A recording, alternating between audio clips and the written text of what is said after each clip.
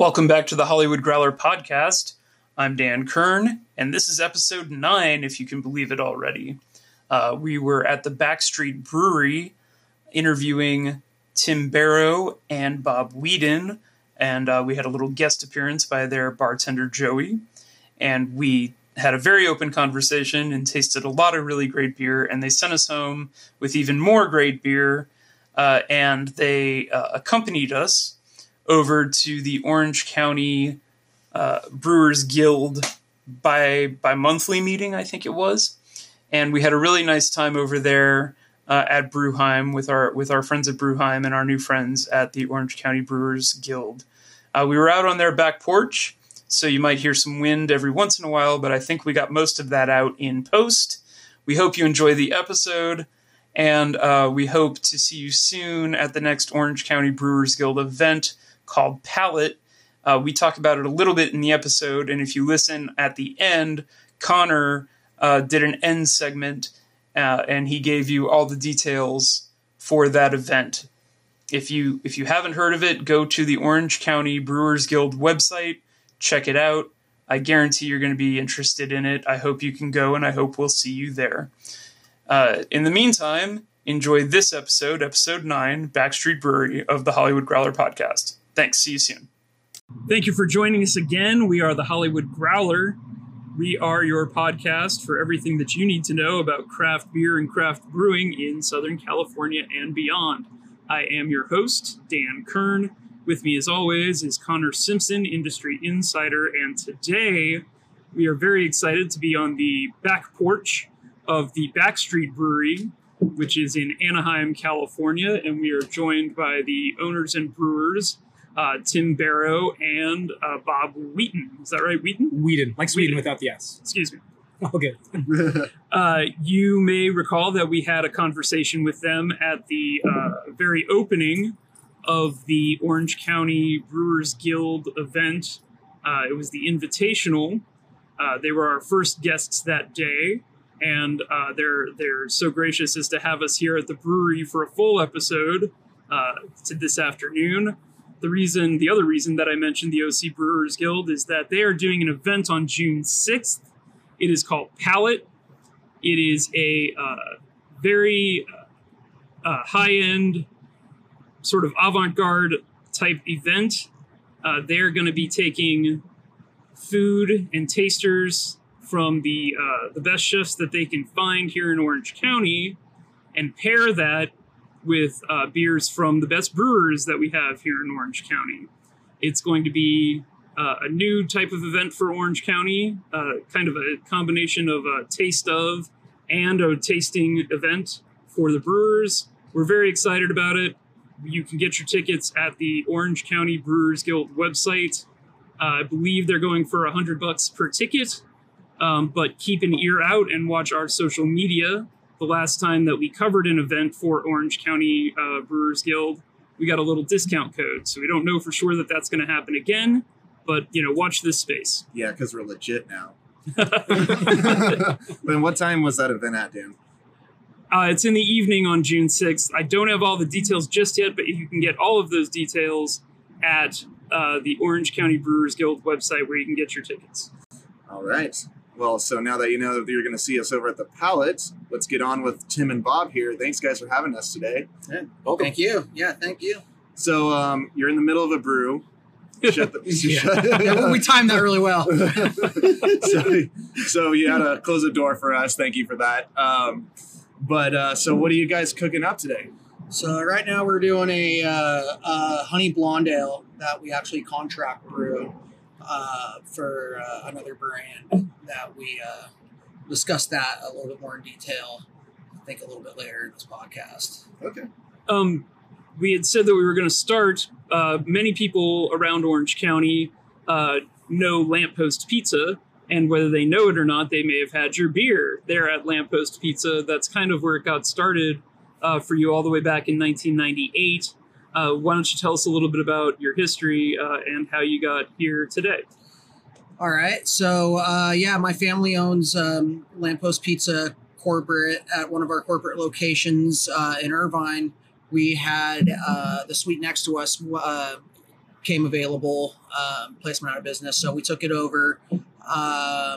And instead of expanding our dining room, we decided to put a neighborhood brew pub. I was still in high school. My dad and uncle opened the brewery. They knew nothing about brewing. They hired a kind of an advisor and head brewer. We're kind of a local neighborhood microbrewery. So that's how things started out. And then I was working for, on the restaurant side of things. I was, I think, 17 at the time. Little shift manager at the pizza place, got a key to a brewery, which was pretty cool. Made for some cool high school parties later. So we started out doing that and was kind of neighborhood brew pub, and then we opened another one in Vista in 2004, and then kind of kept things pretty stable for a while, and then 2014. We started messing around with bottling and distribution, and back then everybody was doing 22-ounce bombers, so we didn't have the space for it, so we literally bottled in the back alley of Lamppost. Runoff was going feeding the fishies. Probably shouldn't say that, but so we started out doing that, and then quickly realized we needed a new facility. So I happened to be in grad school at the time, wrote a business plan on kind of restructuring the company and building a production brewery to really supply our distribution network. So we pulled the equipment out of the Irvine location, remodeled that. So next to that lamppost is now just a tasting room. And some of that equipment's here. Actually, all of it's here, but now we have a lot more capacity. And then, so the whole purpose of our Anaheim brewery is to supply our distribution network, our other tasting room. We have a brewery down in Vista, which I mentioned, that they'll sell a few of our beers. And then the tasting room here in Anaheim is kind of like a fun little bonus. But the real purpose of this facility is around production. So. That's awesome. It sounds like from the beginning in high school, you're meant to, being part of the business. So you're already learning everything when you're in high school and being like a manager and whatnot. I mean, I think that's a really cool and lucky way to be introduced to business and then on to grad school and everything else that came in. Yeah. I mean, it sounds like you just had all the right pieces and you used them. So yeah, I was kind of mentored by a few of our brewers over the years. And then pretty much had like the choice, do I want to keep slinging pizzas or do I want to make some beer? So that's a tough decision. It's a tough decision, but it's pretty easy. I had a lot more fun on the beer side of things. So you can only do the restaurant world for so long before you get burnt out. So so started doing this, having a lot more fun with it. And, Would you mind me asking, where'd you graduate from grad school? Undergrad was Cal State Fullerton, and grad school was National University. Awesome. Good stuff. We want to thank you. You started us off right here this afternoon with some animation IPAs. Is that that's the Blood Orange IPA? No, this is just the regular animation. The Okay. Blood Orange is it's basically the same beer, but the Blood Orange obviously has Blood Orange in it. So tell us about animation. It's Mosaic hops, right? All Mosaic, yeah. Okay. Bob, why don't you go ahead and go take this to the beginning of that beer? There's a little story behind it. Yeah. Well, I'll start. You fill in where I leave off. Okay. So Disney approached us about getting a beer on, and we kind of were working with them about which beer, what to call it, and essentially they named it because it's on at Award Wieners in California Adventure, right outside the Animation Theater. So that's why we call it Animation IPA. It's no real, that was more of their input. So we crafted this IPA just for Disney. You could only find it in our tasting rooms and out the park there. And they tell us we do really well there. It's one of their best sellers. So I trust their judgment. I mean, they may just be being nice, but I'll take it. No, Disney's not that. I don't. Yeah, They keep reordering. right. That's So the in fact, important I dropped a few off today. So That's awesome. which is the important thing, as long as they keep reordering. So that's the bare bones of that story. Is there any Talk a exciting little bit stuff? about the beer. It's an awesome beer. It's one of my favorite beers. It is. So there's 11 pounds of Mosaic that goes into the boil, and there's a bunch in the in the dry hop side, but it's all pretty much late addition. There's very few pounds of hops that go in the beginning. So it ends up being a really good, palatable, drinkable IPA. It's not going to punch your taste buds. I know, I'm almost done with mine. Yeah, It's it's very like, especially on like kind of a humid day like this, Mhm. I drink way more of these than I should because it just goes down so easy. Luckily, So- our bartender just walked in, and Yeah. if we do run low, he Not over now. he can go and grab us a new one. Thanks, Joey. So we've been hearing that a lot. It's definitely the trend to do your hops later in the boil, to Yeah. do less bittering hops Right. Yeah. and more finishing hops. Mhm. And we know from a couple previous episodes and talking about it that has the effect of having more flavor at sort of up front and less heaviness, less bitterness to the body of the beer. Yeah. Are there any other effects that you guys have found, or is that pretty much the driving force there? That's the main thing. Gotta get it more aroma and less bitterness. You know, a lot of people love that hop flavor, but you know, if you did as many hops as we have it here up front, you know, in that boil or early in the boil, your IBUs are gonna be through the roof. So, you know, for me, one of my favorite beers was Stone IPA for a long time, and then I haven't drank it for a little while, and I had one not too long ago. And it was a different beer than I remember. It was a lot more bitter just because of the IPAs that I drink these days. Not just from us, but, you know, from a lot of other local brewers as well. You know, they don't have that bitterness. They're a lot lighter bodied. And it's kind of, you know, when you're taken away from something and go back to it, kind of, for me, it took me by shock a little bit. Yeah, I think that's just kind of the trend of what people are doing nowadays is doing the, you know, more aroma, later edition hops. Well, I think what people are trying to do is broader audience. You don't want to scare people off with saying like, "This is our brand. It's bitter as hell." Kind of how Yeah. Stone built their Yeah. fan base off of and their name.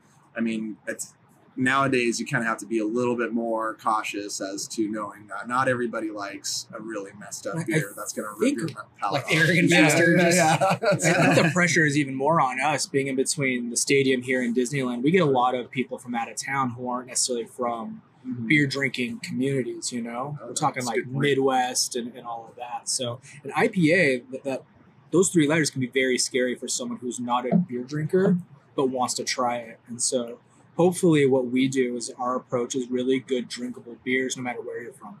And it's Yeah. better on a hot day. I mean, let's just Yeah. face it. You know, Yeah. in Southern California, you don't necessarily want to be chewing your beer all the time. Right. You know, Yeah. you might be able to drink one pint of really heavy bitter beer, but you know, Yeah. that's not what people want to sit around drinking all day. One and done doesn't keep the lights on for us. So Right. No, or once you any have beer, to- right?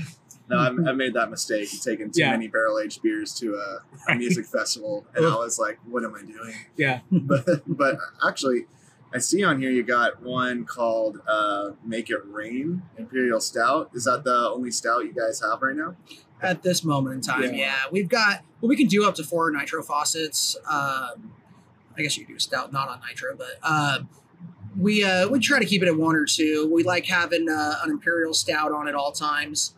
And then sometimes we'll do like a milk stout or a lighter bodied one, but going into springtime, that it just makes sense to go with some of the lighter beers. Totally.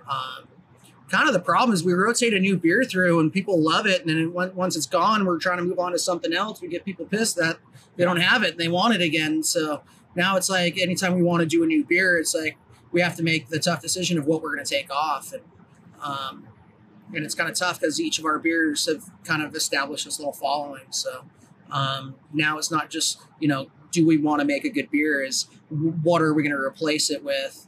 Or what is it going to replace, and is it going to be as good? Is it going to create the following that those beers have? So, That's the all-star team question. You know, people complain that somebody missed the all-star team. It's like, well, who are you going to take off to put the guy you wanted on? Right. exactly. That's exactly how it works. So, you know, and even me and Bob will have that discussion. You know, he'll be wanting to put a new beer on, or hey, let's try this. And it's like, okay, what beer are we going to take off in order to do that? And then it's kind of a tough decision. So Actually, a question about this animation. We're drinking right now. Do you have like a solid contract of a time frame with Disney, or how does that work? Long-term deal. So that's all we know. They don't really do contracts, but when they print you and put you up on a menu board, they say they don't like to change them very often because they're expensive to change. So we had to prove to them that nothing was going to change on our supply side before we went into it. And it wasn't like just a question. It was they had worked with us for a long period of time. A few different follow-ups just to make sure, like, hey, we're printing you and putting you on there. We need to make sure, like, we're gonna be able to continue to get it. So, and I imagine Disney's drinking a lot. So, how do you distribute to them? Well, we used to have a distributor that handled the whole state of California, and in one aspect that was nice, and in another aspect that was really difficult with Disney. And then when they do their festivals, we were doing 100 kegs a week with Disney and in their festivals. And now, if you think about it, when you got a distributor, you have an inventory at your brewery for when your purchase orders come. You have an inventory at the distributor. You got empty kegs at the distributor that have made it back and you haven't gotten in. You got an inventory of full and empty kegs at the account. So when they're doing those types of numbers, just the amount of kegs you need to supply it is really tough. So luckily, our distributor kind of folded up their craft beer division. So we were able to take back our distribution rights, and now we just distribute direct to them every Tuesday and Friday. We'll send a van over there, load them up, and it's just streamlined it. Took huge demand off the cooperage usage that we needed. So that helped us out big time. I mean, just about every brewery in Southern California would say they'd made it if they've got a contract making a beer that's on tap at California Adventure. So congratulations. Yeah.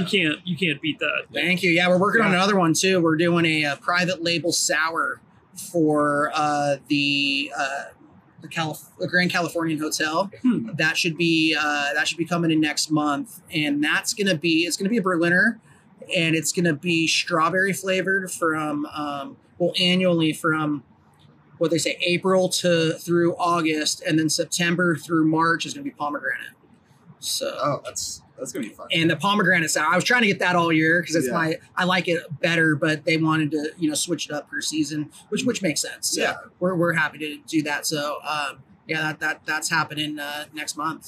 So since you have friends at Disney, can you get me into Star Wars Land? That's actually the funny thing question. is I actually have a season pass to Disney, and my wife's sister got me into Star Wars Land on a special ticket that my pass is blacked out on, so I can't even go. Because that'll just get you into Star Wars Land, won't get you into the park, and I can't get into the park. I mean, I guess I could pay a retail price, but I'm too cheap for that. Yeah. So ultimately, the answer is no. Okay. I don't think Disney employees could really pull So too even if we have a dolly with kegs on it, probably can't get in. You know what? I was trying to make a special late because they're gonna have beer and actually alcohol over in Star Wars Land, and I was trying to do a private label beer for them over there. That's what that was. And I tried so hard. Yeah. I pulled all the strings I had, and then I found out everything was being done in Florida. Coincidentally, I have some connections in Florida, and even they couldn't get it done. So that was that was a bummer. I was hoping for that. I think somebody got it. I don't know who it is, but somebody's gonna be doing it. Don't necessarily give up. I mean, when they first opened California Adventure, it looked pretty different than it looks now. Yeah. So, we're going to keep pressing. Wait patiently. I imagine that there'll be some things that work and some things that don't work, and I can't some imagine things that get changed. Yeah, I can't imagine that they wouldn't want you guys in there since it does so well in their park already. Yeah, we've got a great relationship with them. I know they want to give opportunities to other people too, and for all I know, that might be one of those. I don't want to say pay to play things, but they need to build out something there. I don't know how that all works out, but. Disney's been great to work with for us so far. And, I'm happy with what we've got. So yeah, it's really amazing. I know we were over there in California Adventure, over Christmas time? Yeah, around Christmas. A friend got us in for one of those after hours events. Oh, nice. And there was lines at all the beer carts. Oh, yeah. Everybody was drinking and having a good time. So. And it was like, it wasn't a full park either. Maybe like half of what they normally. Not even. Yeah, it was all after hours. But all the lines, they were at the beer. We're drinking. Yeah, we like those lines. We do. So tell us a little bit about what you've got going on. I feel like we just talked to you about the Giants Bane Yes. while we were at the event. Is there anything else that's brand new? I think that's our newest one still. No, we haven't come out with anything super new since that. We've got some ideas in the works that we haven't quite pulled the trigger on. We're talking about doing right now we have a dark Mexican lager on. We're talking about maybe pulling some of that dark out and doing like a light Mexican lager. Tell us about that style. What's a dark Mexican lager? Maybe we'll taste that in a little while. Yes. Have you ever had Modelo Negro? Yes. That's exactly what we're going for. Okay, very good. All right. Light, easy drinking, but Yeah. not crystal clear, and I don't know, something a little Yeah. different. We went for a little body to it, I guess. a little bit more Not flavor Corona. than That's No. what we were going exactly. Yeah. for. Yeah. No, I think you hit the nail on the head. I think Yeah. people have probably at least tried Modelo Negro, or at least know it exists. Right. So I think people have run into that. I think that's a good comparison point Right. for a lot of people. That's good. I think I've said it on here before, but my favorite Mexican beer is Modelo. So Yeah. yes. You know, and I don't think you're alone in that. I think even a lot of craft beer drinkers and even the industry gravitate towards Modelo over other Mexican Why do you think lagers. that is? It doesn't taste like piss. I mean, ultimately, that's a I huge mean, what else selling you point, want? I right? mean, So Seriously. yeah. And you don't need to put a lime on it to kill the bacteria from the substandard inventory standards. A lot of people don't know that. They throw a lime in there because they think it tastes good. It's like, well, you know the real reason for putting a lime on a Corona is to kill any bacteria from substandard inventory practices, not to add to the flavor of your beer. It doesn't hurt though. But no, it doesn't hurt. People started liking it, and that's why they do it. They take the lime, they shove it in there, and Douse it with salt. and they Some what do they call it? Tahine. You Yeah. know? Yeah. put on a sombrero, blow a whistle, and pound the thing. Yeah. But yeah, that wasn't the purpose of it. And I think Modelo is kind of one of the beers that doesn't taste like I mean, don't get me wrong. You'll see me with a Corona if I'm in the right environment. Of course. But that's not. We're Where's not your- in that environment here in Anaheim, so my beer is not going to taste like that. Where's your beach? You know? Exactly. Exactly. Not in Anaheim. Actually, I don't know if you guys have heard this beer. It's from the Dominican Republic, and it's called Presidente, and it's their. I think it's it's a pilsner. It's a pilsner. Okay. But I might be prejudiced because my dad's Dominican, but I just love that pilsner, and I was just wondering if you guys have had it. No. They don't sell it out here. It's only on the Where East. do you get it when you do drink it? I brought it back from when Okay. I was out there. I brought a bunch back, but for some reason, it's just it's almost like a sweeter Modelo. Okay. Almost, it's not as I don't know. I feel like Modelo is a little dry. This Yeah. one's a little more sweet, and Okay. it's made for you can just pound. So you just it's humid weather over in Right. Dominican. So. But I was just wondering if maybe you've had it before, because you should try to make a beer after that too next. Okay. you know? We'll have to seek it out. On the next podcast, you can bring us some, and we'll do some Oh, R&D. yeah. We should do a trip to the Dominican, Dan. Ooh, my now we're gosh. talking. You can write that off, right? All Sure. inclusive. Well, that's something that I hadn't really thought of until you just said it right now. Across the South, craft beers are starting to pick up, but mostly, growing up at least, it was basically Bud Light, and if you drank Coors Light or Miller Light, they kind of look at you sideways. But craft beer still is sort of just now catching on in a lot of parts of the South. Some of that is because of distribution rules from state to state, but I think a lot of it is people. It is hot, it is muggy, it is humid, and people don't want to drink heavy beer. They want to drink light beer that is, refreshing, quote unquote. Yeah. But here in Anaheim, here in Southern California in general, we've got such eternal spring. Yeah. Most of the time with only slight variances. It rained the other day. Yeah. this year it's been a little wetter. Yeah. But the point is that is there really any style of beer that you can't make in this kind of weather, or that you wouldn't want to make in this kind of weather? I mean, almost everything works, doesn't it? I think everything works, but in Southern California, I think IPAs are always going to be king. gotta have multiple Yeah. IPAs. Can't even just have one. I think there's sort of a sense of belonging, the peer pressure of you're not really a craft beer fan if you don't like IPAs, which I think is stupid. Yeah. But there's something to be said about its drinkability in this weather, right? So there's a sense of belonging, but a sense of the weather's just perfect for IPAs. And within that sort of genre, you've got subgenres of hazy, double IPA, brew, whatever. I think it kind of all works in this weather. So a session, even. With all the temperature controls that you guys have on the machines nowadays, is there any style that's off limits? I mean, you guys technically could be making, big imperial Russian style stouts if you wanted to, right? Probably wouldn't sell quite as well in hot right. weather. And so that's kind of what we look at is its sellability. Sure, we could do it.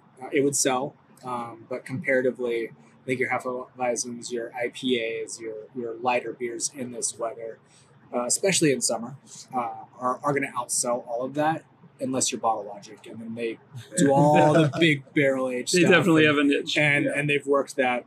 And it sells well. Everything they do sells well. They 'cause do it's that, all good. yeah. So let me ask sort of a brainstormy question, and maybe you can sort of tell me why I'm wrong, I guess. I do that all the time. Yeah. So if you did brew a big stout like that, is there a we talked about how the technique is to put the hops in at the end to get a less bitter and more aromatic IPA. Is there a similar trick that you could use to get sort of a drier stout and get the specific gravity and get the sugars eaten up more and get less heaviness on the stout with that sort of stout flavor on top? I mean, if that's your goal, essentially, you just want to convert all those sugars. Yeah. So leave it so sweet, get all those sugars converted into alcohol. So do you think, I guess my question is, do you think that would work? Sure. Oh, yeah. And you would have something that, still had all the flavors in it. Yeah. Oh, yeah. In fact, I personally don't like the sweeter, candy, chocolatey, I would prefer a drier stout when I do drink my stouts. So for me, that would be the goal, is to absolutely do that. Instead of finishing out at like 1.5 or 2 Plato, you finish out close to 0. Yeah. And what does that mean? What's that word? So fermentable sugars, basically leaving any fermentable sugars in there, creating some sort of sweetness. You can add some stuff to the fermentation and kind of re-spark the yeast to brings back to life and converts all those sugars. Would that be like a secondary fermentation? No. It would be in the same fermenter, so you wouldn't be like transferring out to a second fermenter. Yeah. And then, hoping for more action. So basically, when we're doing like a brewed IPA, we'll add stuff called a Milo, and I think it's just mainly for the yeast. It's an enzyme. It's an enzyme that gets the yeast kind of fired back up again. So normally when the yeast would settle out and you finish around 1.5 or 2 Plato, then it gets it back up, and you'll see, like in our blow off bucket, we'll see the bubbles have completely stopped. Pour some of that in there, and the next day we'll see some activity going on. Yeah. I don't know if anybody's ever done that with a stout. Obviously, we've done it with brewers, but I kind of want to do it now. Let's do it. Next time we brew a stout, let's do it. Because I like drinking stouts too. I mean, I like basically a shot of Jameson in a Guinness kind of style, but you don't see that very much when it comes to the craft brewers. Right. The stouts seem to be getting more in the Bottle Logic vein and style. Sure. Bigger and bigger and more barrel aged and more syrupy instead of more refined. And lately, between talking about IPAs and then we talked about it on another episode we did with Will from Chapman. We were over at Haven doing the Russian River tasting flight that they did for a brunch, which was great. But what I noticed is, which I hadn't, I guess, noticed about Russian River before, is that it's very dry. They're keeping all the flavors and they're refining it as much as they can. It's almost like, a dry dry white wine on the bottom. It's almost barely even beer anymore when you get it that dry. And you guys were talking about a brewed IPA, which is sort of the same technique. Right. It just feels like, at least right at the moment, people are thinking in terms of refining out some of the more sugary notes in beer, sort of the less filling tastes great, mantra. Yeah. I haven't seen that in the stouts yet, and I hope that is a trend. I hope it trends that way. The trend I'm seeing is the whole pastry stout thing. Yeah, that's even sweeter. Yeah, and so I feel like we're going sweeter than drier, and that goes against personally what I would like. Same. But if it keeps the lights on, I will probably do it. Well, if people are buying it, then that's it is what it is. I mean, there's some good ones like the coconut stout from the Patsy. Which one? That one's Barley Forge. That one's good. Super popular. Yeah, the golden milk stout from Noble across the street here. I mean, there are good ones, but I feel like they're far and in between. Because I go to a restaurant now, and you said, the trend is the pastry stout, and I'm like, you guys don't have a real stout? I'm like, oh no, well, we have Guinness, and I'm like, never mind. But yeah, no, to that point, I think the bigger, heavier stouts. I mean, even Bottle Action that we're talking about, most of those releases are very sweet, even though they are barrel aged. Yeah, they kind of have this spectrum. I think the main ones that are the most popular definitely do better for a reason. It's because they're not candy stouts. Yeah. But I mean, and they also make they do smaller batch releases for some of those. Yeah. One of them's I forget the name of it off the top of my head. It's basically aiming to taste like Rocky Road ice cream. Yeah. I forget the name of that. We'll have to talk to them when we hook up with them. But it's a yummy beer, but it's sweet. Yeah. But I'm sure that's what they're going for. It is. So, yeah, it is. That's why we've got 16 beers on tap here, and every one of them sells well. So and they're very different. Yeah. Everybody's got a different palate. Everybody's looking for different things, and so what we try to do is try to have a wide variety of beers. So a group of people walks in the door, and every person in that group is going to find something that they like. Totally. So, I'm looking at the list now, and it's pretty diverse. You got a little something of everything, but 6 of the 16 here are hoppy beers. Yeah. And it's got to be. It's got to be. It's that California thing. Mm-hmm. That's what we do. Tell us a little bit about the tasting room in Irvine. I haven't been down there. What's it like? Okay, so now it's just connected to the lamppost. It's got there's a little bit of a separation there, but they've got all of most of our beers on tap, and a couple guest beers. And then, they serve food from lamppost. So it's just kind of like something. So, a family goes in, kids are a little bit older, kids can go play in the game room, do whatever. Parents can be over on, the pub side, having some beers, and then, food comes out and everybody meets at the table and I don't know, parents have their game room and the kids have theirs. It's just kind of, I forget who I was talking to, and I forget what brewery they were talking about, frankly. But somebody was saying that if they were making their own beer and they had their own tap room, that they would probably not want to have rotating guest taps. And they were talking about some brewery that they had seen that had almost as many guest taps as they had of their own beer. And they were saying how confident in your own product you must be to have that many rotating taps.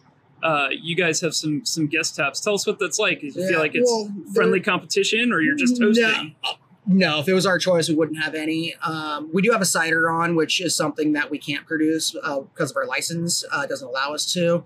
The other part is it is connected with lamppost. All the beer is on the bar side. So unfortunately, the lamppost side draws sometimes a different crowd than a craft beer side. So, we got to appease to both to our demographics. So we do have to have some beers that, those softball players and sports teams, people that are hanging around, to watch a football game or something. They're going to be there for 3 hours, or sometimes, people get there at 10 o'clock on a, football Sunday, not leave till after the afternoon game's over. They're drinking craft beer for 7 hours. They're going to be hammered. So got to have some light beers on just for that element. If I was doing something, if it wasn't that, and it was just like Backstreet Brewery with food, then then we probably wouldn't have any guest beers unless we just kind of did one featured thing where we rotated something just to showcase, a few of our personal favorites.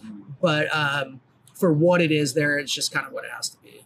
And you said, I didn't know this, you need a separate license for ciders? For ciders. I don't think we can produce anything that doesn't have 50% of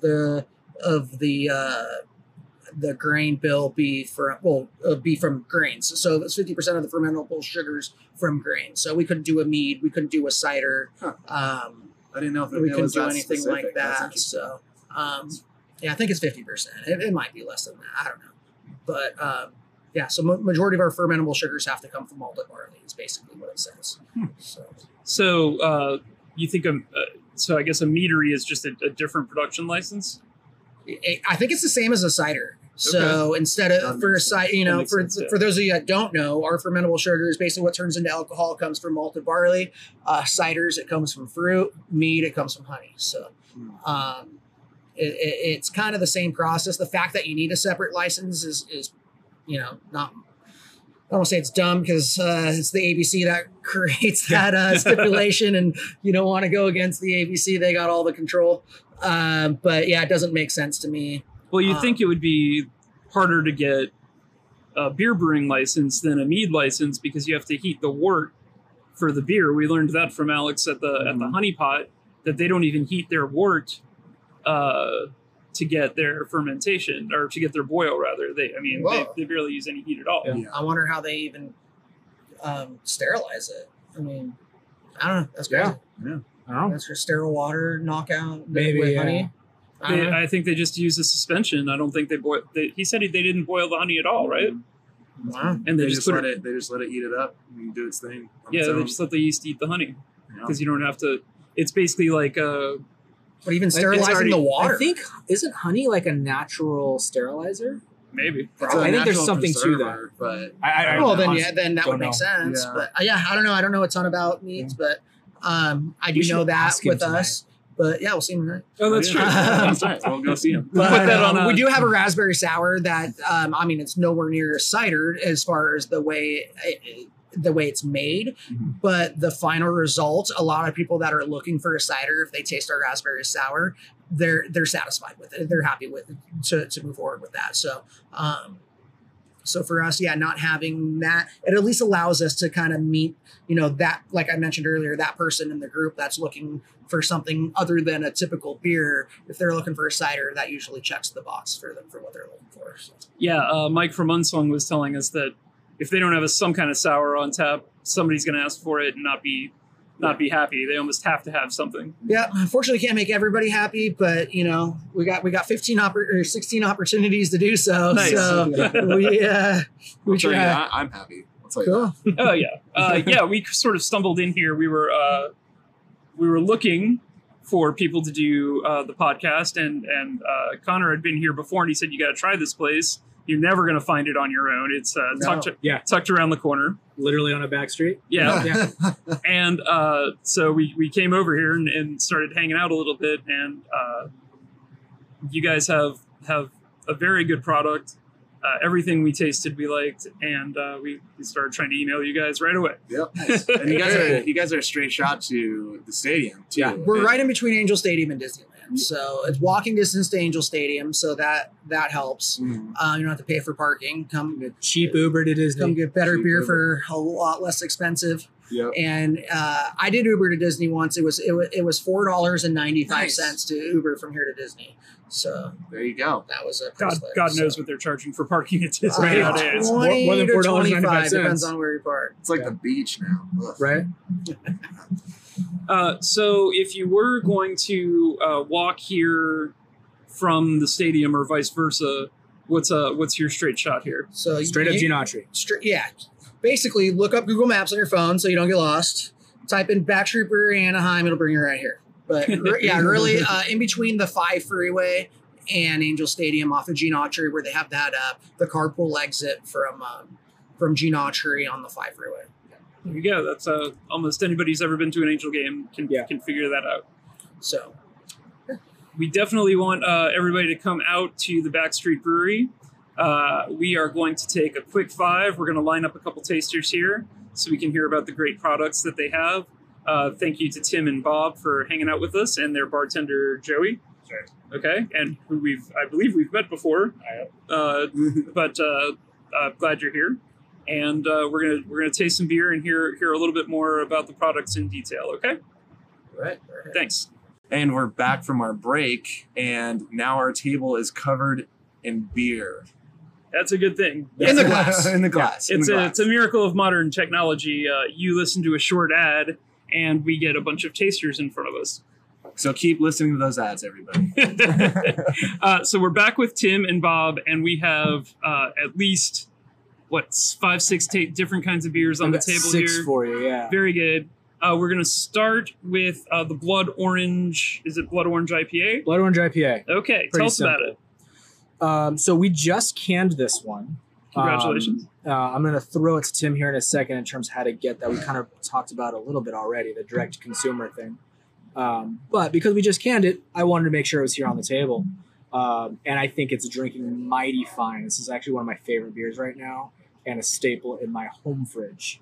That's because it's in cans. Because it's so easy to take home. But no, I actually am really stoked. I don't like my IPAs overly sweet. And so what I'm digging about this is I don't think the blood orange takes away from the IPA or vice versa. I think you got a really good, healthy balance of each in terms of the flavors and how they spread over the tongue. So I just went camping. I was up in Idaho for 4 days, and this is all I drank for 4 days. And I was a very happy man. Yeah, a happy camper. Happy camper. Happy camper. Literally a Cheers, happy camper. fellas. Yeah, cheers, guys. So this has the blood orange in it. Tell us how you put that in and what stage you put that into your brew. Osmosis. No. I'm gonna let Sid Starts say. out as our animation IPA. We do a big batch of that. And then we went from when we first started doing it, we went from just adding a blood orange puree to the keg. So it is just basically our straight up our animation IPA and blood orange puree. So it never goes. You don't. What did they call it? The back. When they put it in the. Whirlpool? I guess that was it. Yeah, they had a special word for it when they were putting fruit in at the meadery. They had a separate machine that they were using. Oh. I can't remember off the top of my head. Either. So tell us how you're doing it, because I think how you're doing it is a little bit differently than how we. Well, yeah, when we first started by just we have a special thing that we made for getting liquids into a keg, other than beer. So it's like kind of a funnel connected to a keg coupler, and so we can infuse whatever we want into a keg. So we'll just put the blood orange puree in there. That's how we started doing it. But now it's such a popular beer that what we do is we did it by the keg and just keg off, put the blood orange puree in there and just top it off with the animation. That mixes it up, done deal. Then we went to doing it 10 barrels at a time. So we'll do either a 30 or 40 barrel batch of animation, add the blood orange to a 10 barrel bright tank, and then transfer the beer into that. And then that mixes on transfer. And then we're doing 10 barrels at a time. Now, this last batch we did 30 barrels. We did 40 barrels. We ended up 40, yeah. We did 40 barrels on this last go around. So it's definitely a big seller. 40 barrels, for those who don't know, is about 80 normal standard kegs, the half barrels. Is when you put it in the bright tank and it comes out, are you sort of filtering out the pulp in the puree, or is there's it all no going pulp in in? it? It's pretty pure. Yeah. Going in. So Okay, so it just goes into suspension It basically distributes at that point. nicely. Yeah. Okay. Yeah, the way we transfer on top of it, and it just dusts it all out. yeah, as you transfer it in, it's mixing. It's an easy way to do it. It's consistent. That's the big thing. We've got our ratios down, and it's delicious. By the so way. that. Thank you. Yeah, it's one of our best sellers for sure. It's not uncommon to walk in and see every single person sitting at the bar with a blood orange IPA. You can tell just by looking at it because of the color. I probably have to change that keg out on the tap wall more than any other keg on our tap wall right now. We've talked to a couple of different breweries about purees, but I don't know that we've really talked about how the puree is made. I realized just now when I asked you, is there pulp? And you're like, no, there's not really any. How do you guys make the puree, and what's the process? We and how does it buy come it. out? Oh, we buy okay. it done. So there is some people that'll buy it, buy the fruit and create it themselves. All right. No, we buy from a supplier. We have an industrial food supplier. They do tons of breweries, and I'm sure you that know, helps with the labor big time Yeah. and stuff. and efficiency. I mean, Yeah. if you're doing this stuff out for distribution or even throwing it in cans where you have tight margins, I mean, you can't do it with fresh fruit. I think if this was a tasting room exclusive, we could probably do more of like everything all ourselves. But because- Like we were doing with our mango habanero Right. hefeweizen Yeah, yeah. up until just a yeah. couple weeks ago. But because we're sending this out to accounts and the lampposts and all that, there's just no way we could satisfy all of that. It would be a full-time job for me just doing that. Just, Peeling making, fruit. just making the Ju- oranges. just We making don't have a designated fruit peeler. Yeah. Plus it's, Someday. plus it's Someday. consistency. You have the same product every time. Exactly. So you're not going, oh, these oranges are different than last time or something. Right. So Right. I think honestly, when it comes to it, like I'd just go with the consistency route. I mean, That's what we do. We leave the beer making to us and the fruit stuff to those guys, and we marry them in the bright tanks, and it's it's good. We just, like Bob was mentioning, we just canned it. We're going to be a little particular on who distributes it out.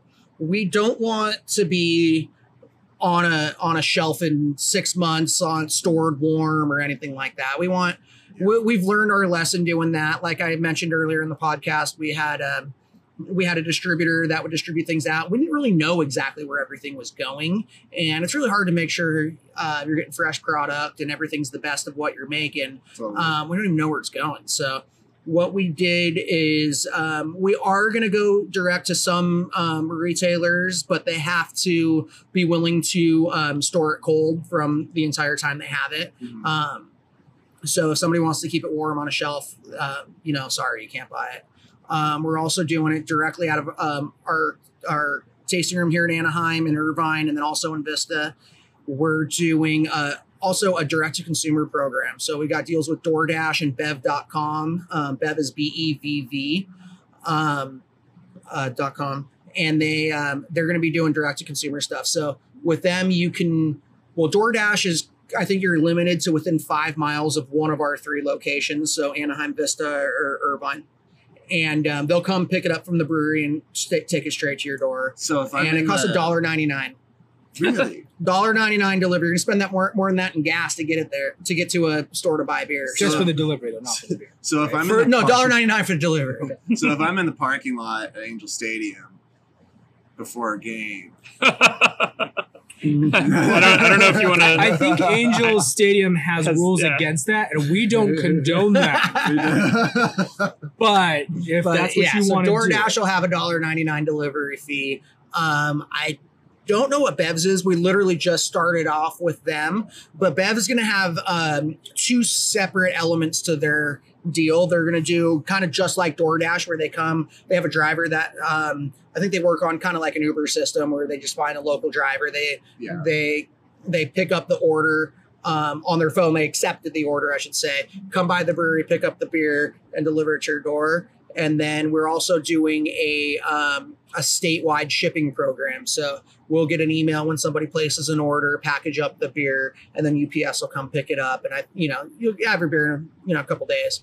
But so we'll have the two different little avenues there to get our beer from the brewery to people's kitchens, or in people's hands. I think that's a great construct. I haven't even heard of a brewery doing something like that. So We want it fresh. Yeah, like as far as like DoorDash and Yeah, that's. I mean, I think if people aren't doing it, I think they probably will. They'll start. The freshness issue we talked a lot about with a couple different people recently. It used to be. Correct me if I'm wrong, but it used to be. You'd bring a keg to even a restaurant, and they might just store it. Store it basically in a back room and then have it there warm for God knows how long, Yeah, right? we still see it. I've delivered to people and they've Sure. done it. And, it's not ideal for the beer. You let them know, and there's only so much you can, educate people on. But, it's definitely not good for the beer. It also creates foaming issues. You're going to have carbonation issues too.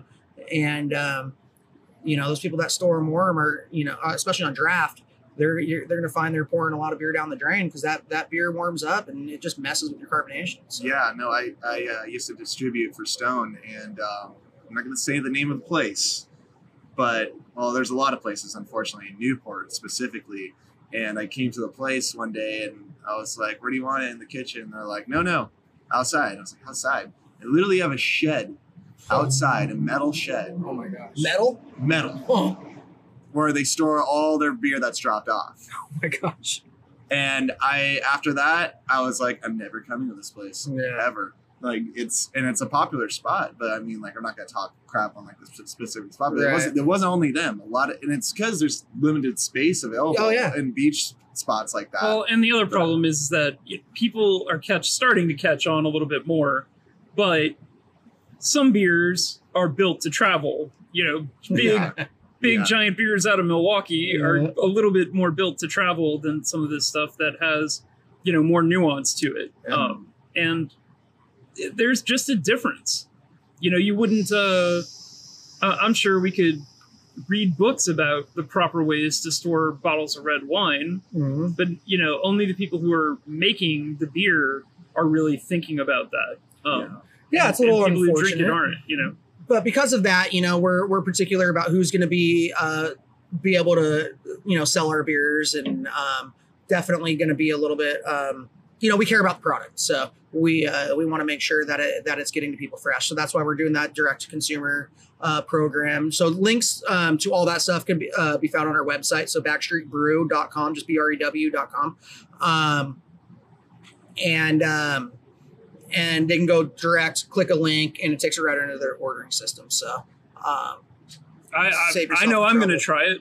That's an interesting thing. I think everybody should give it a whirl and see how that works out for them. Yeah, it's kind of, where we see the future going, and kind of want to be on the forefront of it.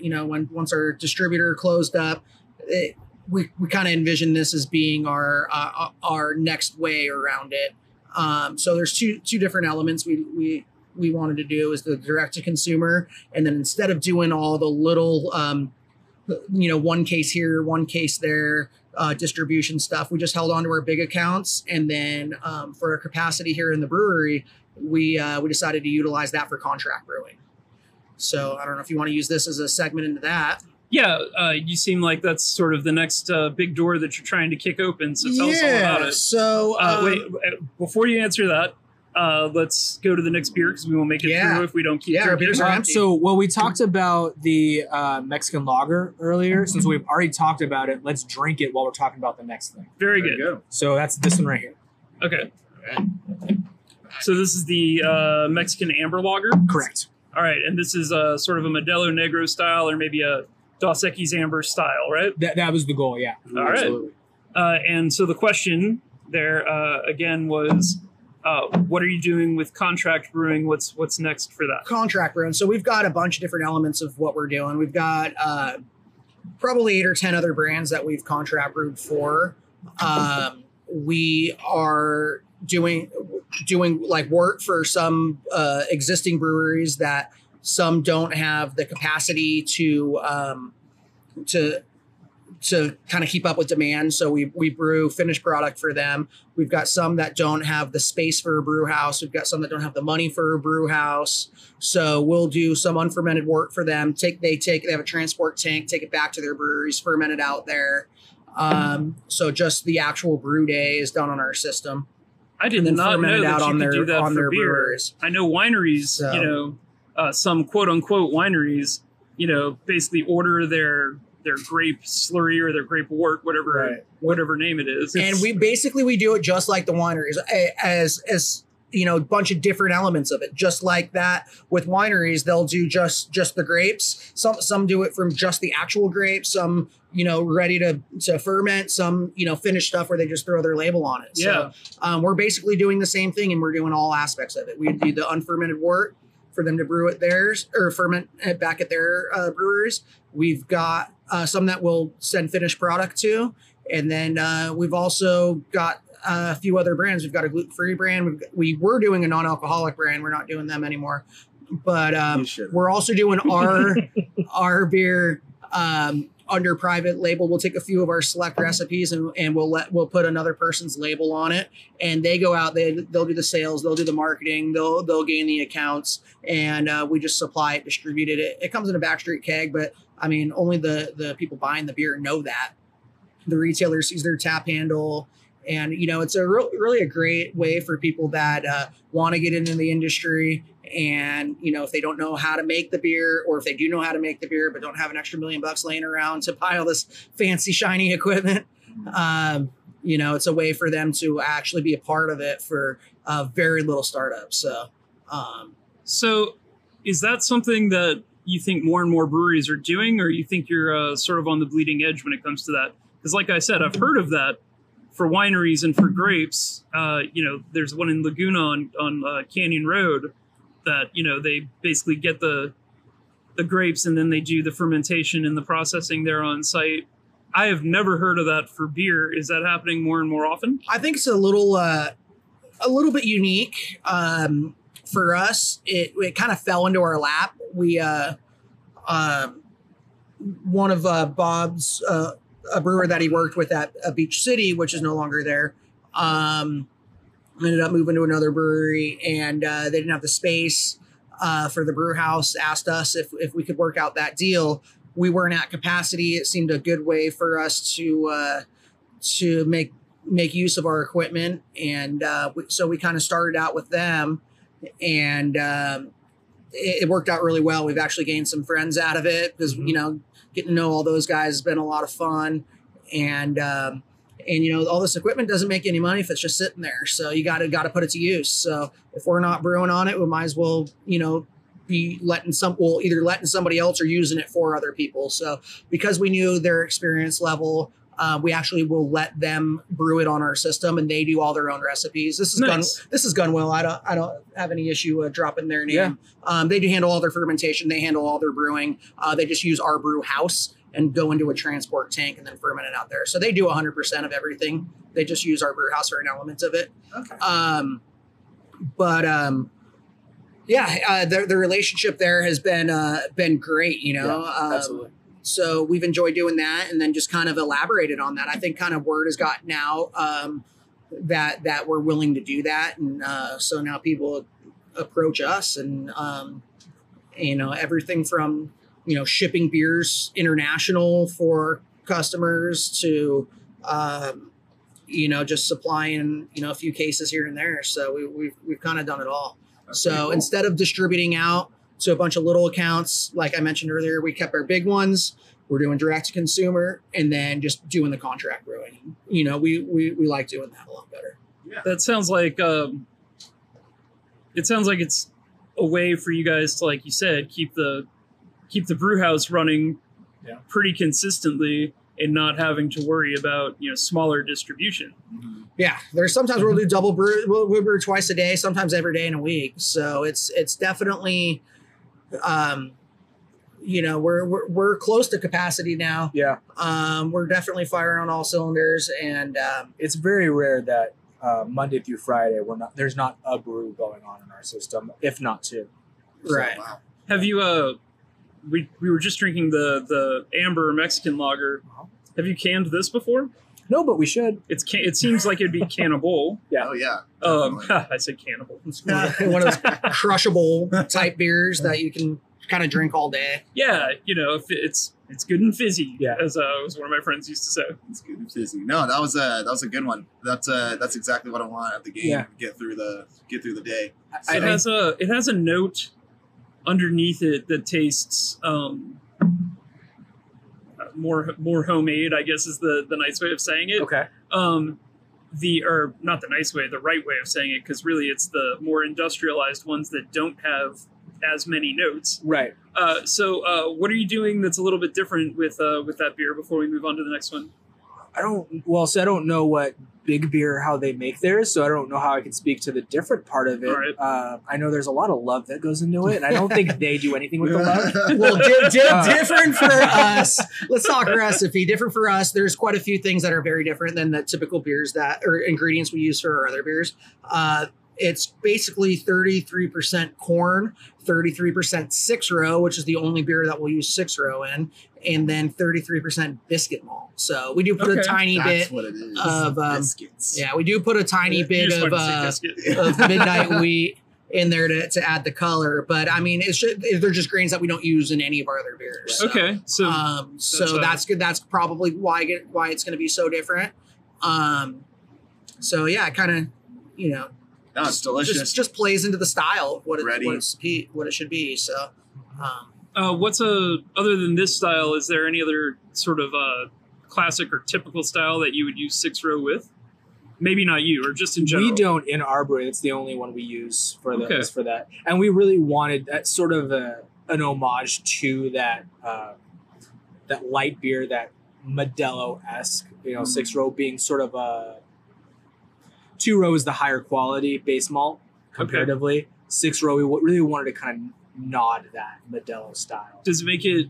Is it a little bit earthier taste? Is that kind of? I think your biscuit malt might be giving you those Yeah. flavors that you're Okay. getting, but it's just, I mean, it's less fermentable. I think your 2-row is going to give you more fermentable sugars. And it's just the only different type of barley. I think there's just the two types. There's the Right. 2-row and the 2-row and 6-row, 6-row. are the only two types of barley that are out there. And yeah, it just puts off a different flavor. I think a little bit lower on the fermentable sugars, which is probably why it's not used as much on the production scale. But I think just based on region, that's So, well, think of it like coffee. There's two different types of coffee beans. There's Arabica and Robusta. If you're going to Starbucks, you're getting that good quality Arabica bean. If you're going Folgers at your local Ralph's, it's back in the day it was Robusta, which is just a lower, slightly less quality. So brewing is a little bit sort of the same in terms of those two base malts. 2-row is always going to be the bigger, fuller flavored grain. 6-row is just slightly off center of that, Okay. if that makes sense. Yeah, I'm No, just it always does. trying to put a technique or a name to something that is on my tongue. You know. I'm just happy I got to slide my 10 years at Starbucks in here. That's another thing that keeps coming up. You know, coffee has come up in almost every Yeah. episode. I don't, Yeah. you know, it just keeps coming around. Okay, so we were going to we did talk about contract brewing. We talked about that a lot. So let's talk about the third taster. Sure. what are we doing here, Bob? Let's do late to the party before we get to the bigger one. So this is our other IPA. And I go back and forth personally between the animation and the late to the party. Bob goes both ways. I go both ways. Oh my gosh. This Both is teams. a all Citra IPA, all hops in the whirlpool and in the dry hops, so nothing in the boil. Nothing at all in the boil. Nothing for at all in the hops. boil. We kill it, throw in the whirlpool, and then dry hop it. That is excellent. Hence the reason late to the party.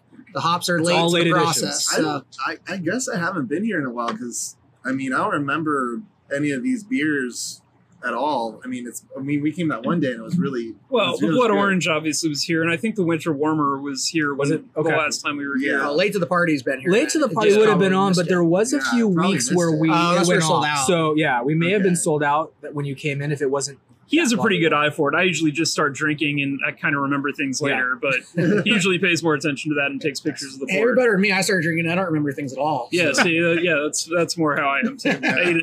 I remember the sandwich I ate later. This is fantastic. So yeah, the late to the party, super light body.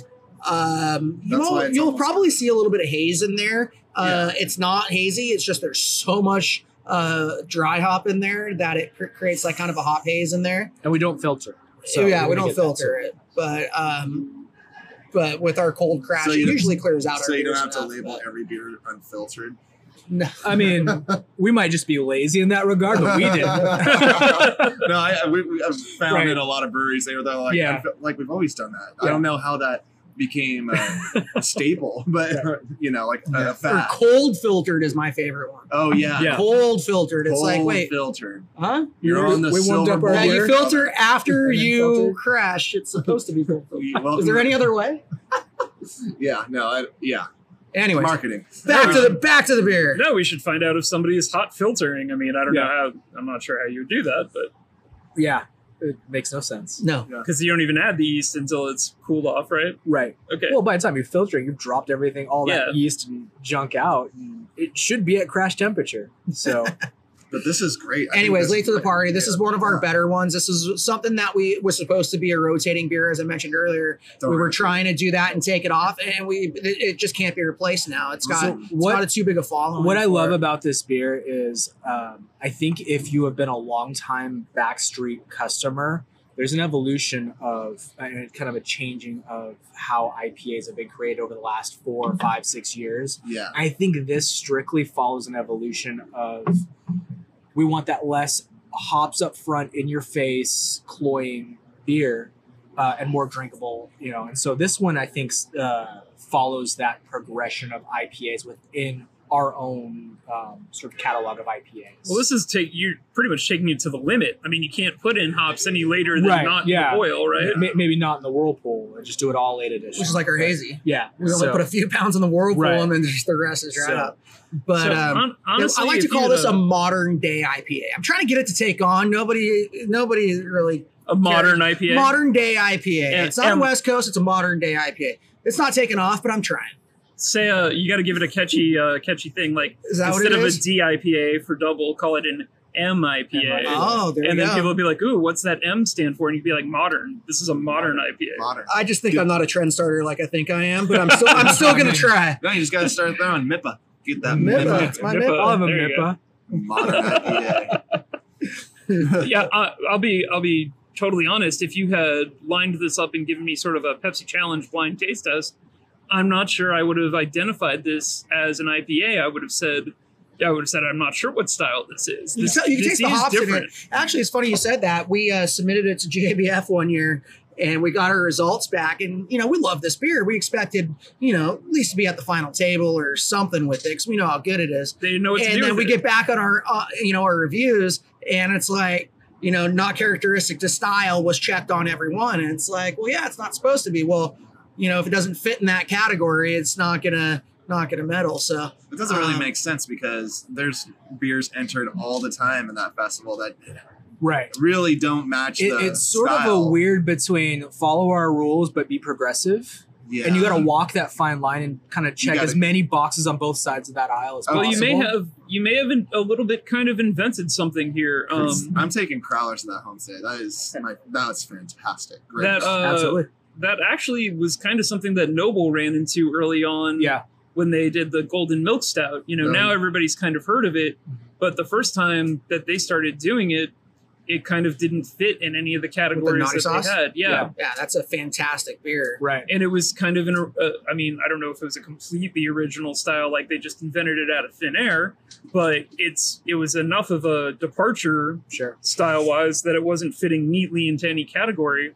I think you guys are kind of onto something here. If you want to call, that's good company, so we'll take it. Yeah. I was kind of half joking, but MIPA, as a good moniker for the late edition hops, and that's, we talked about how that was a trend earlier in the episode here. You maybe are onto something. No, you definitely are. That's really well done, because I've had the Citra from who is it? Who releases the Citra double? Every brewery. Pretty much everybody uses it, which is the reason why I can't get it anymore. The most popular I know is Beechwood has their Citra Holic. That's really popular. Citra Holic's popular. No, it's one up north. It's Russian, not Russian. It's what river? Kern River. Kern. Oh, okay. They released their Citra. Yeah. It's just called. You brought me home some. Which one was it? It's just called Citra. No.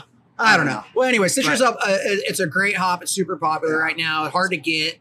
But definitely. Honestly, that's one of the top 5 I've had that you did it right. That blew my mind right now. It's different. You guys, whatever you did to it, do it again. It's modern day. Next time you go to a place, ask them if they got a modern day IPA on tap. Not characteristic to style, and still a good beer might mean that you've invented something, basically. Hey, I'll take it. I'll pass on the GABF medal if people are coming in for it. So. Yeah. Well, they just have to adapt. Sooner it'll be a category. A modern day IPA category. You'll be like, we were doing that. It'll be. I yelled at somebody. We went to go see a podcast a couple weeks ago. It was a Saturday night up at Hollywood Improv, and Steven Weber from Wings was one of the guests. Nice. And so there you go. I love that show. And it was a late. I think they actually call it the Night Show podcast, and it was late. Like we were standing in line to get in at 10:30, and we were already on a good one. And anyway, so Steven Weber's talking, and they said something. Because I'm a jerk, I yelled out from the audience. I was like, "And they've been stealing from you for 20 years." That's what's going to happen to you. You guys invented a style, and people are going to be ripping you off forever if you don't get on I don't top know of that it. we're the first ones that have been doing it, but hopefully they do it the enough ones that go it viral. changes the JBF category, and we can maybe medal in it. Hey, Get J- a new JBF, character. listen. Get a new Right. category.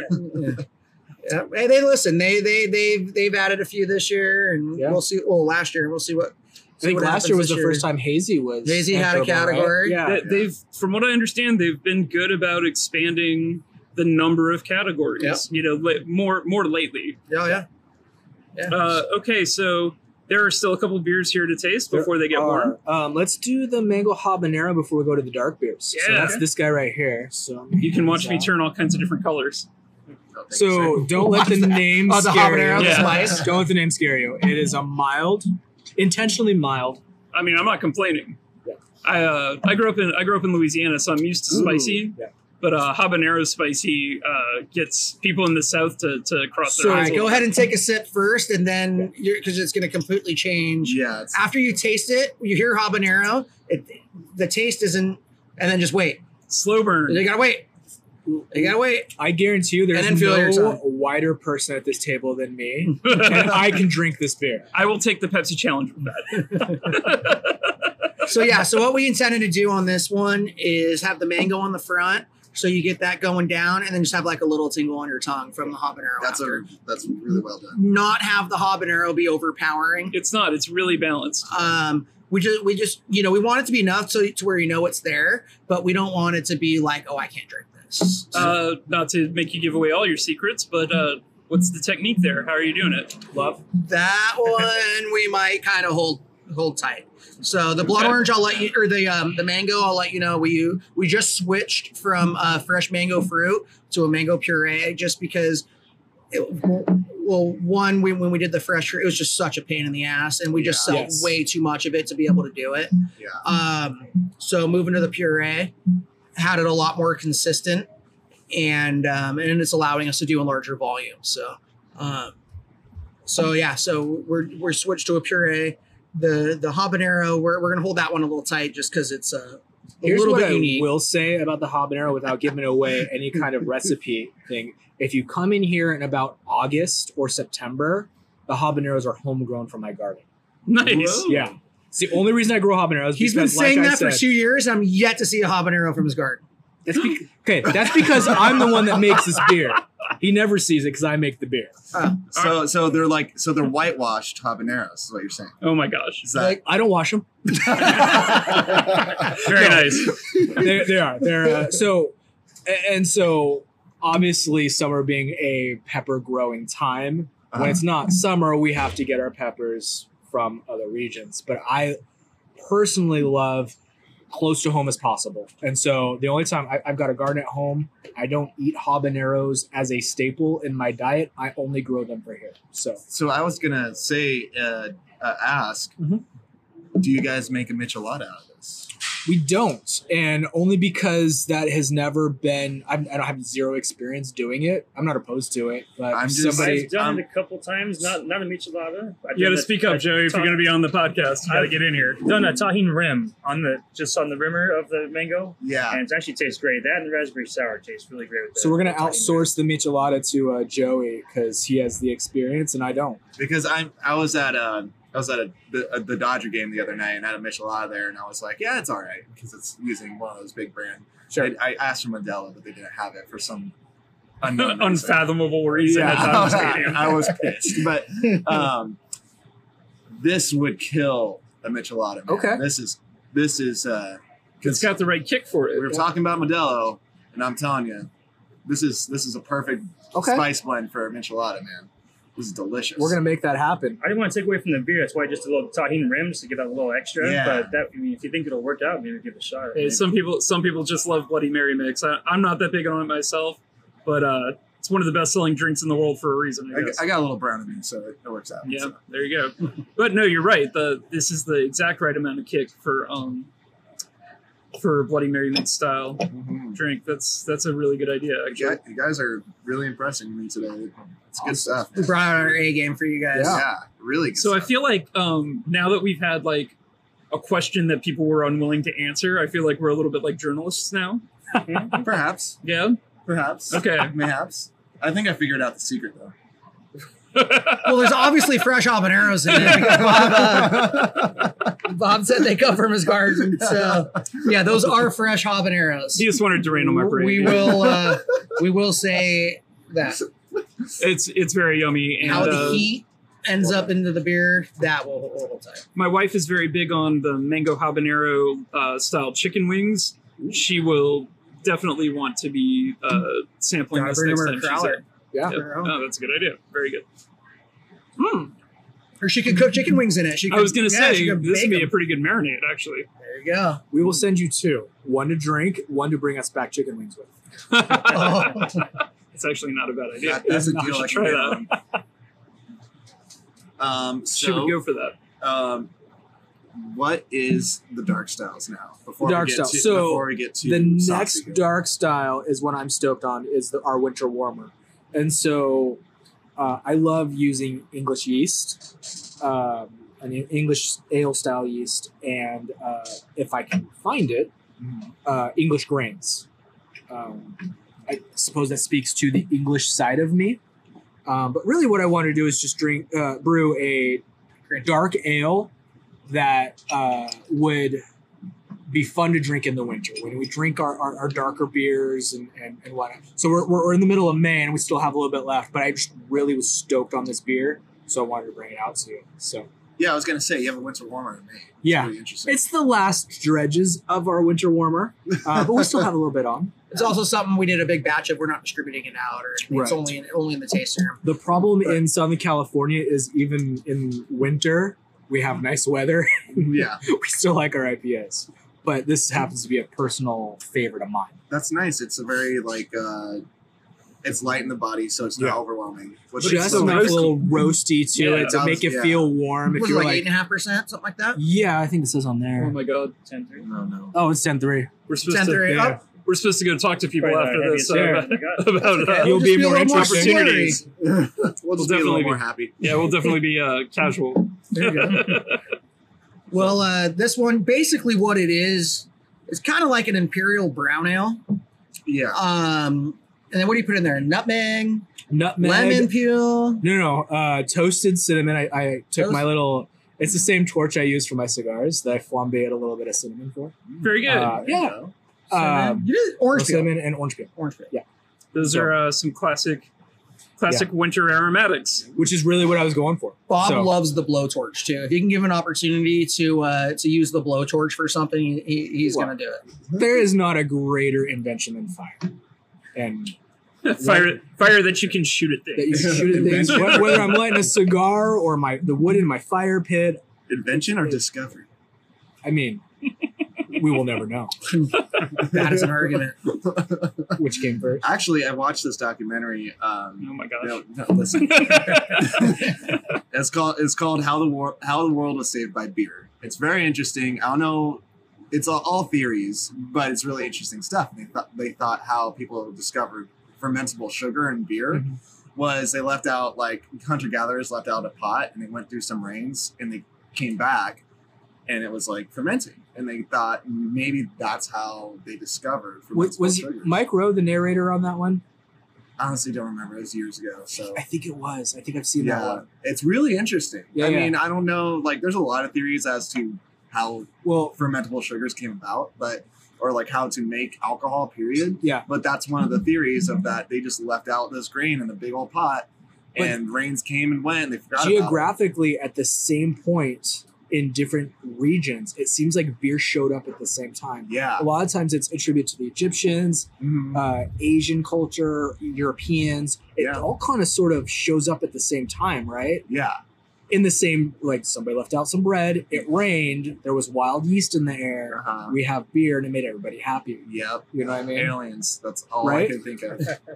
aliens. I But think no, Same people that built the pyramids. right? Aliens. Exactly. Yeah. But I mean, that's an interesting point about the Egyptians. They literally paid the ones that weren't slaves Right. building the pyramids. They paid the workers with beer and Yeah. bread. That was the currency. And they So- called it cash. Yep. That's where we get the cash. Really? system. Yeah, that's Yep. where the cash comes from. Yep.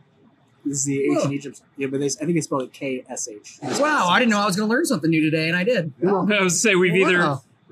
either really learned something new or taken a horrible turn. I'm not really sure what happened. Hey, you know what? I listened to a podcast on. And I love motorcycles, so I was in that industry, so I think I can steal this. Jeff Emig, I'll give you credit for this one. Don't let the facts get in the way of a good story. Oh yeah, I And- agree with that. That's one of his lines. He says it a lot. I'm a lawyer, so You're a lawyer? yeah. Oh, shit. Sometimes. So I gotta say, if you're not right, well, we're not gonna let the facts get in the way of a good I'm story. okay with so that. Regardless, So okay, well, I'll tell you after the podcast is over. If you Okay. tell me that. All right. So we're back to the winter warmer. Back to the winter warmer. Yes, but the flavor is really nice because it's not overly done with the Right. cinnamon and stuff either. Yeah. Because so I've had some winter warmers. I'm like, God, get that out of my face. It's So just- I live by a overwhelming. simple rule: don't fruit the beer, and that Mhm. doesn't mean it can't have fruit in it. But that's not the first flavor I want, and whether that's an herb like cinnamon or orange peel or whatever, I want to drink the beer first. I don't want everything else to complement it. So, in every recipe that I do and I contribute to, I'm hoping you taste the beer first, and then everything else is complementary. It's a solid philosophy, and everybody's doing. That's the other thing we always talk about is, the reason to visit different breweries, even if you have your favorites, is that people really are doing something different. I like Rembrandts and I like Picassos, but I would never mistake one for the other. Right. And that's kind of what we're doing here in Southern California right now. Breweries keep springing up, and to be fair, some of them are a little bit more of the same, but frankly, the ones that people are gravitating to and the ones that people are going back to have brewers who are younger, have their own ideas, want to do something that's got a little bit of a signature to it. And I feel like this is I'm sure that in the late 60s and the mid 70s, California winemakers felt the same way, that they were kind of on the bleeding edge of things. I feel like Southern California is doing more and more, and there are breweries in other places, but this is a hot region right now. It'd be hard to deny that.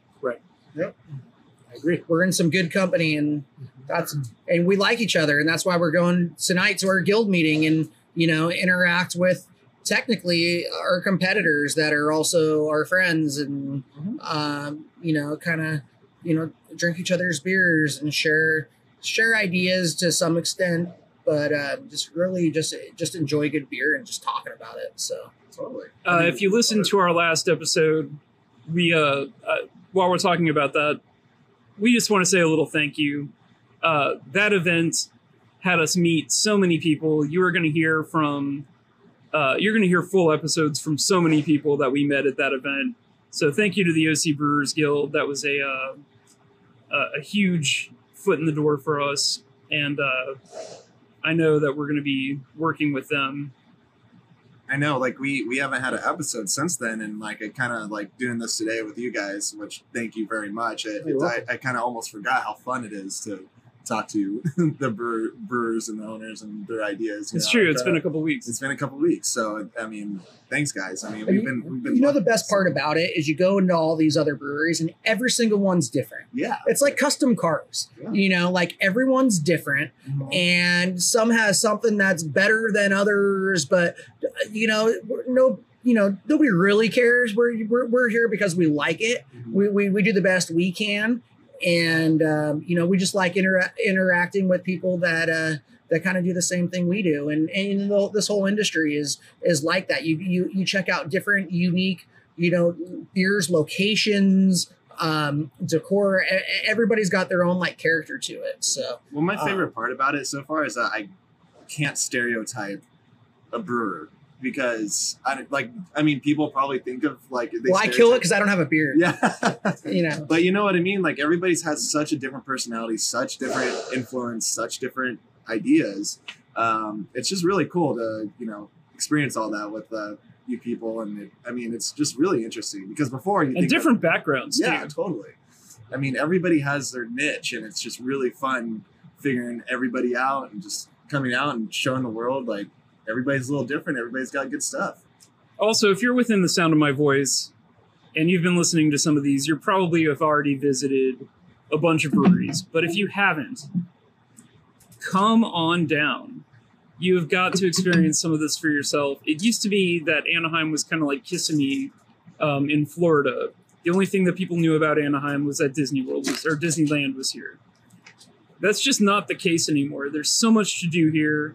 The city is huge. Just 16 breweries, I think.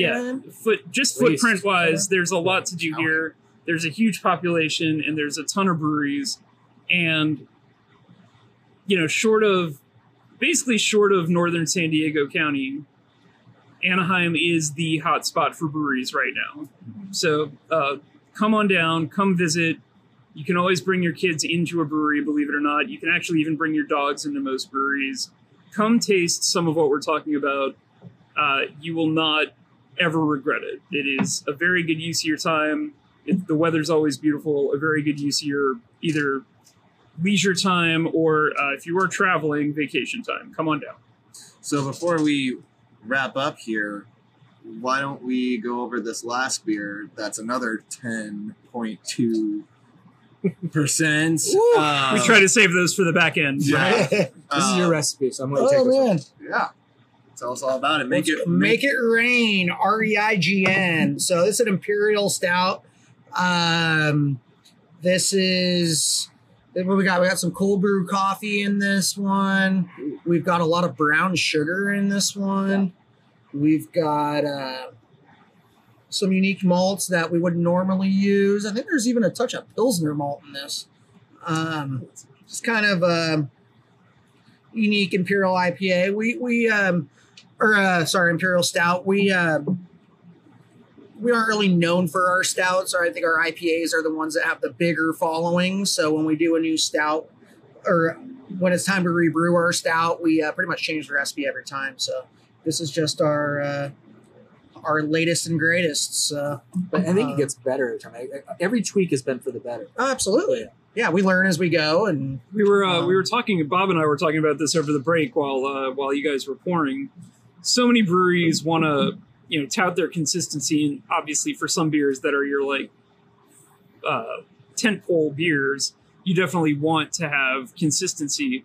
But the great thing about craft brewing is that not every batch is exactly the same, and you are trying to adjust recipes and make them better and more interesting. And I think that's something that I hope we talk about more on the podcast. But I wanted to ask, while we're here and drinking it, what's that evolution been like? Tell us about some of the big tweaks that you think have had big dividends.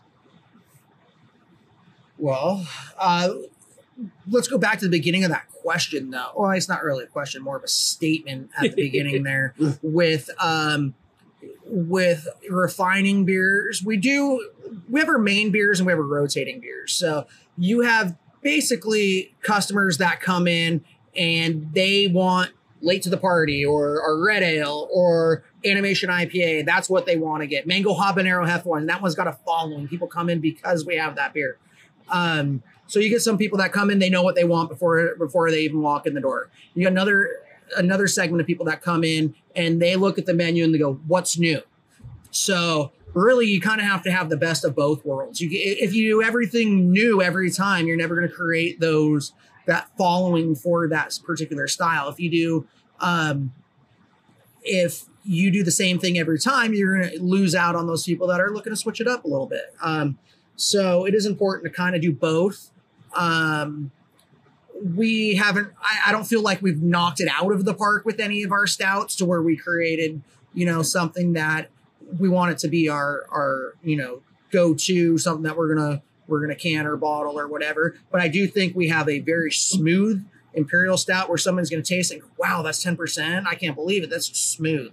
I agree with that. Yeah, You know, that so was kind of the first thing I thought, actually. so once we hit that mark and we're happy with it. But the next time we brew it, we'll probably do something different. I know we got a couple barrels of this and some whiskey barrels aging. We're barrel aging this, yeah. So we'll see how that comes out. We'll probably age that one for a year.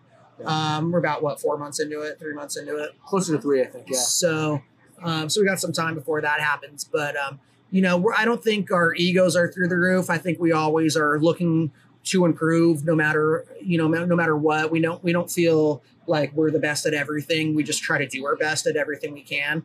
So, we created a very smooth imperial stout on this one. But if we get an idea or somebody give us a suggestion, we do ask questions when we talk to other brewers and maybe learn a little bit along the way, and then just try to incorporate that into any future recipe. So we would this is a type of beer that we would probably experiment with a little bit and just kind of see what's next when it comes to doing that recipe. So if I could speak to maybe the broader sense of the question, I think one of the things that makes Backstreet work in general is Timmy likes a lot of the same beers. I'm probably not saying that right.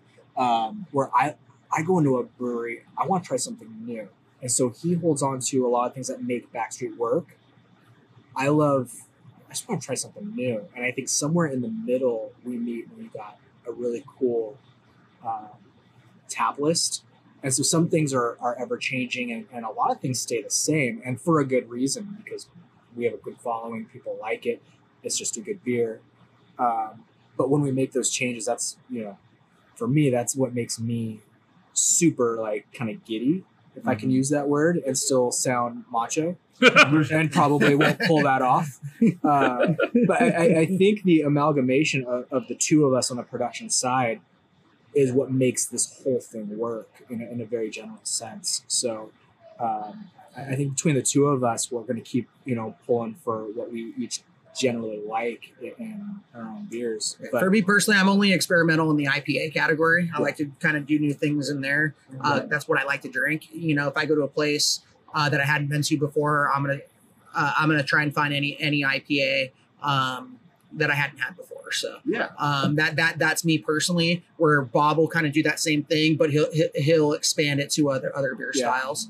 I think out of that is a really cool creativity that comes out of what Backstreet is in Anaheim. So. Well, if you can do a mainstay that he wants to keep drinking every day, and he can do something experimental that you want to taste again, I guess you both know that it's probably a keeper, right? There you go. Actually, from that, real quick, how did you guys actually meet? I don't know if we asked that yet, but how did you guys become partners? So here's the thing, and this is a kind of a cool secret that I will tell anybody who wants to get into the production side of this industry. I answered an ad on probrewer.com and they hired me. And I've worked at 4 different breweries, and 3 of those I've answered ads on ProBrewer. So if you want to get into this industry, probrewer.com's classifieds are legit. Now they have to pay us. There you go. Hey, we're looking for sponsors for the podcast. I'll let y'all work that out. I'm just messing with you guys, but hey, there you go. You never know, and it sounds like you guys get along. I mean, you got a yin and yang going on, and I mean, it's a good system you got going on over here. So I mean, we try hard. We're always looking at, we're always learning, So we just try to incorporate what we learn along the way into any future beers we do, and refine our existing ones with that. And we really don't make any major changes to our mainstay beers because I don't think we really need to. But anything new, we definitely like to take what we've learned along the way and incorporate that. And, you want to make sure it's what you're trying to represent. You always want to do the best you can do. Yeah. So if you feel like you know everything, well, at some point you're going to get surpassed by everybody. So always. We just want to always be learning and just doing the best we can. And, that's all we can ask for, really. Absolutely. On that note, let me say that Connor and I were talking about something similar, where we're always trying to build on what we can and build on what we've already talked about in the episodes. Thank you for joining us today. We're also always looking for the opportunity to learn something new. And I think we've covered all of those bases today in this episode. We learned a ton of things that I didn't hear about before.